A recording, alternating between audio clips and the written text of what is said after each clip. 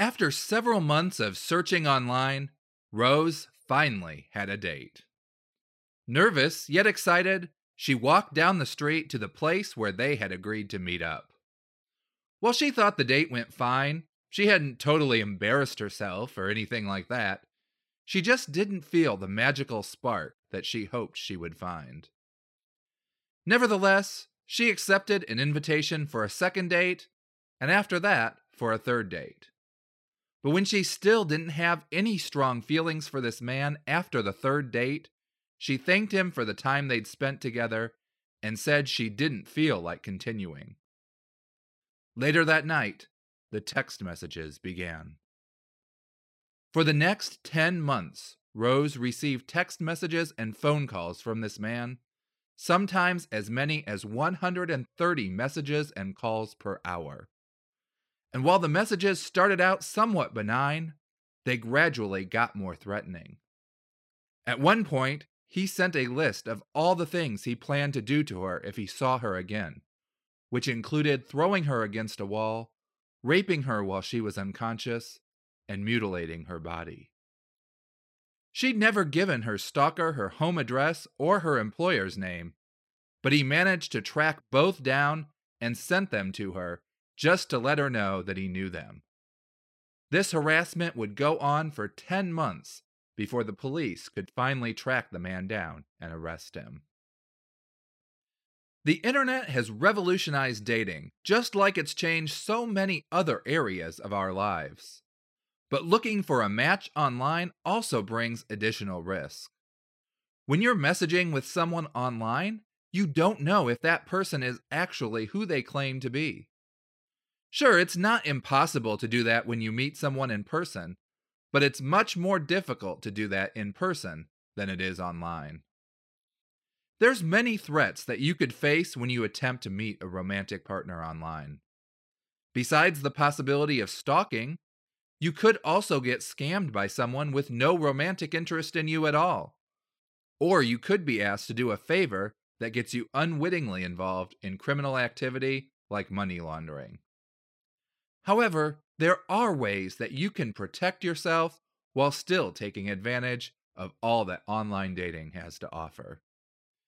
So with that in mind, today I want to share with you 8 tips to stay safe when dating online.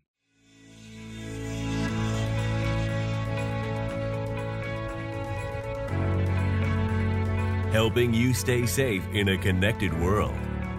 This is Cybersecurity Made Personal.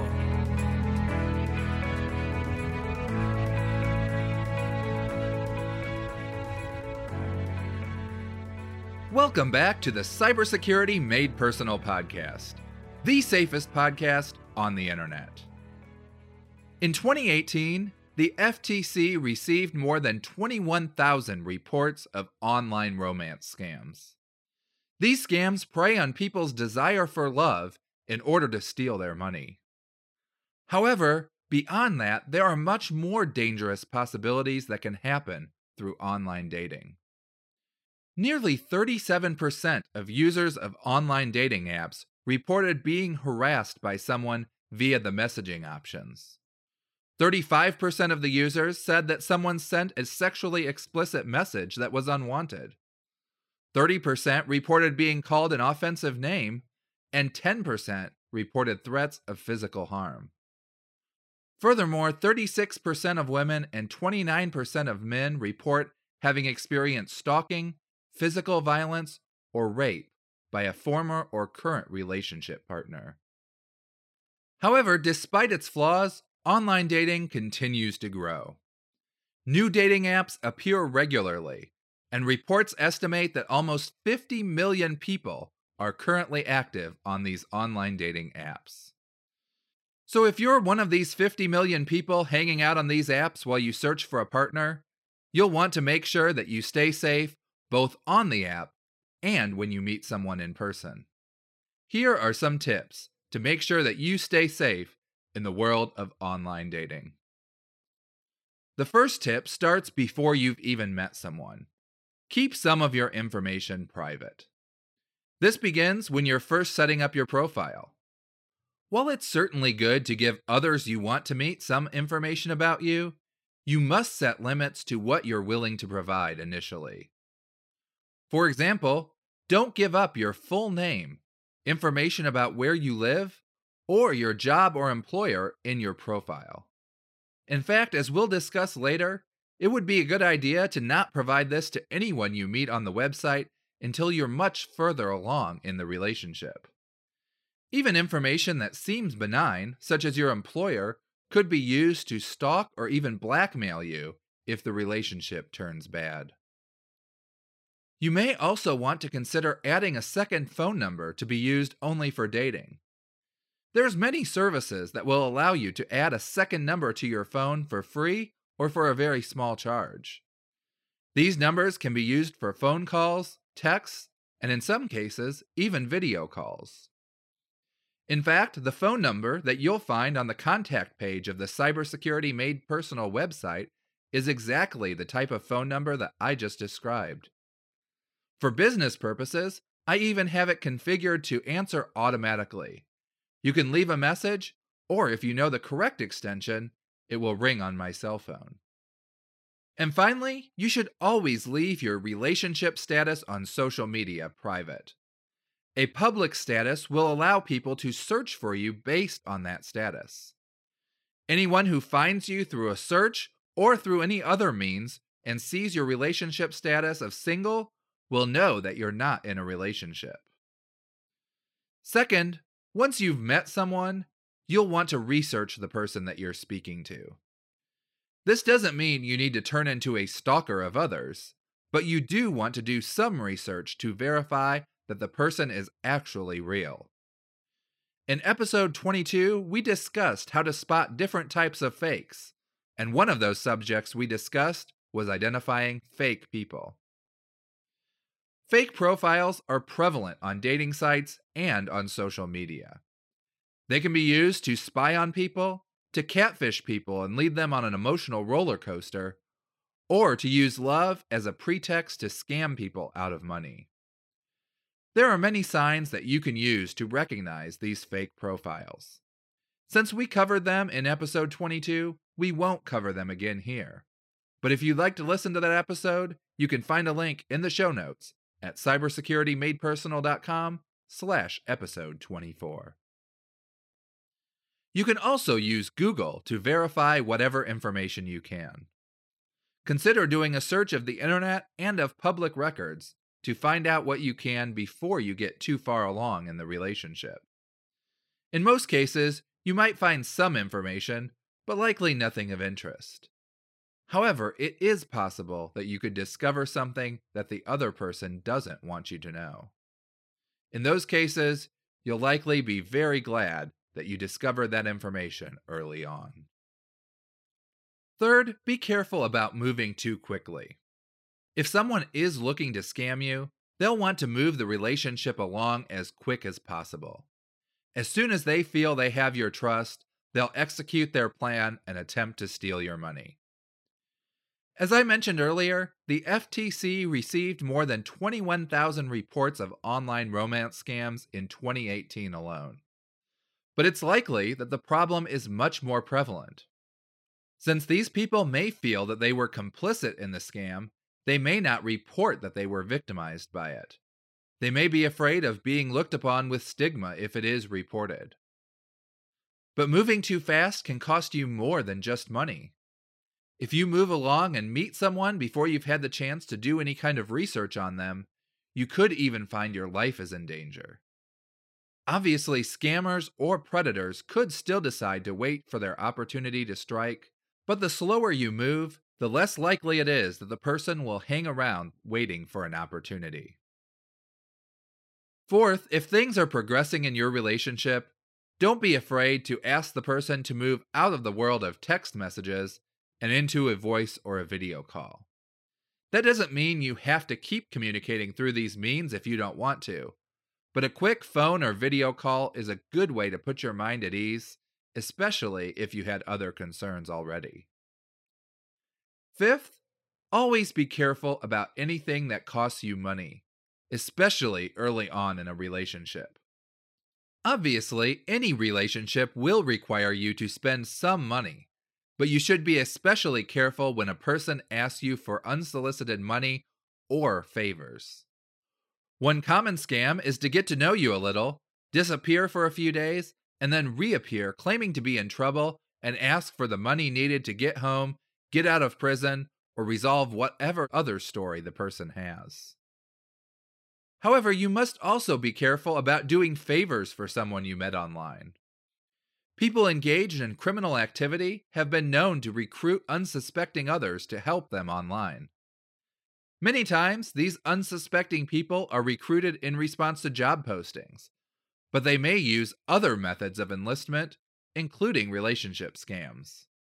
What you think is just moving money from one bank account to another as a favor for your romantic interest could actually be providing assistance to money launderers. There's also the possibility that the favor could be a setup for something even worse. If your online interest gives you instructions to complete a favor that involves being at a specific place at a specific time, it could be a setup to trap you for even worse plans, like human trafficking. While many traffickers do target children, many adults are also taken for human trafficking each year. No matter how long you plan on keeping your relationship online only, there will come a point when you have to meet in person. When you do, there's a few more steps you need to take to ensure you remain safe during your meeting. When you're planning a date, especially for the first few times you meet in person, always make sure that you make safe plans. Don't arrange for your partner to pick you up at your house. There's two reasons for this. First, if your date turns out to be a creep, it's certainly much better that your date doesn't know your address. And second, you want to make sure that you have a place to go if you decide you need to leave. If you were picked up by your date, you could have to wait around until someone's able to pick you up. If you travel to your date separately, you'll be able to go straight to your car or to public transportation in order to get out of there if you need to. Another part of safe planning includes making definite plans about where you're going to go. Discuss your plans with your partner and stick to the plans. This allows you to tell others exactly what you'll be doing on the date. Depending on how nervous you are, you could even ask a friend to hang out nearby just to keep an eye on you. The friend doesn't actually have to be in touch with you during your date, but can hang around in case it becomes necessary for them to intervene. Second, let others know about your plans for the evening. Give at least one person, preferably 2 or 3, your exact plans. If you have plans to go to multiple locations during the night, text 1 or 2 of them as you go from place to place. That way, if something does happen, someone has a good idea of exactly where you were when it happened. Share as much information about your date as you have. Send your friend the date's picture, name, any personal information that's been shared with you. Links to a social media profile may also be helpful if you've exchanged them. You may also want to consider using an app that allows you to locate your friend's phone automatically. These apps will allow a trusted friend to keep track of your location at any time. Your friend can see your location and then can reach out to you if you end up off the course that you had planned. And third, while you're on the date, be careful. Be sure to enjoy yourself or you won't end up on a second date. However, you do want to be cautious in what you choose to do. Set down rules in advance of your date. Be sure that your date knows exactly what you will and will not be fine with. Also, be cautious with what you eat and drink. You may want to consider not accepting any food or drink that was already there before you arrived. While it may be fine, it could also have been tampered with prior to your arrival. If you drink alcohol, you'll also want to make sure you are careful of how much you have. Remember, your date may not have the best intentions. Make sure you remain sober enough that you can escape from an uncomfortable situation and make it back home safely. Now, I understand that many of these suggestions may seem excessive, and you should use your best judgment when you decide what to do. If you've taken time to get to know the person thoroughly online, you may feel comfortable enough that you don't see the need to take as many safety precautions on the actual date. But if you feel like you're still getting to know this person, you may want to take some additional precautions just to make sure that you stay safe. So that's all for today. Thank you so much for listening, and be sure to come back next week when we will conclude the first season of this podcast with a discussion of how to keep your phone or your tablet secure. Until next time, stay safe.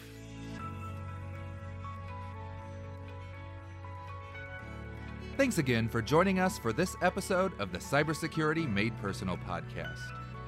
For more information on today's topic and a transcription of this episode, check out the show notes page, which is linked in the description. If you enjoyed the show, we would love it if you would subscribe for free on Apple Podcasts, Google Play, or wherever you listen to podcasts. While you're there, we would also appreciate it if you could take the time to rate and review the show. It really does help us get noticed. Cybersecurity Made Personal is provided for educational purposes only. Please do not take any action on your computer, phone, or other device unless you fully understand what you are doing and the possible consequences. Visit cybersecuritymadepersonal.com/disclaimer for more information.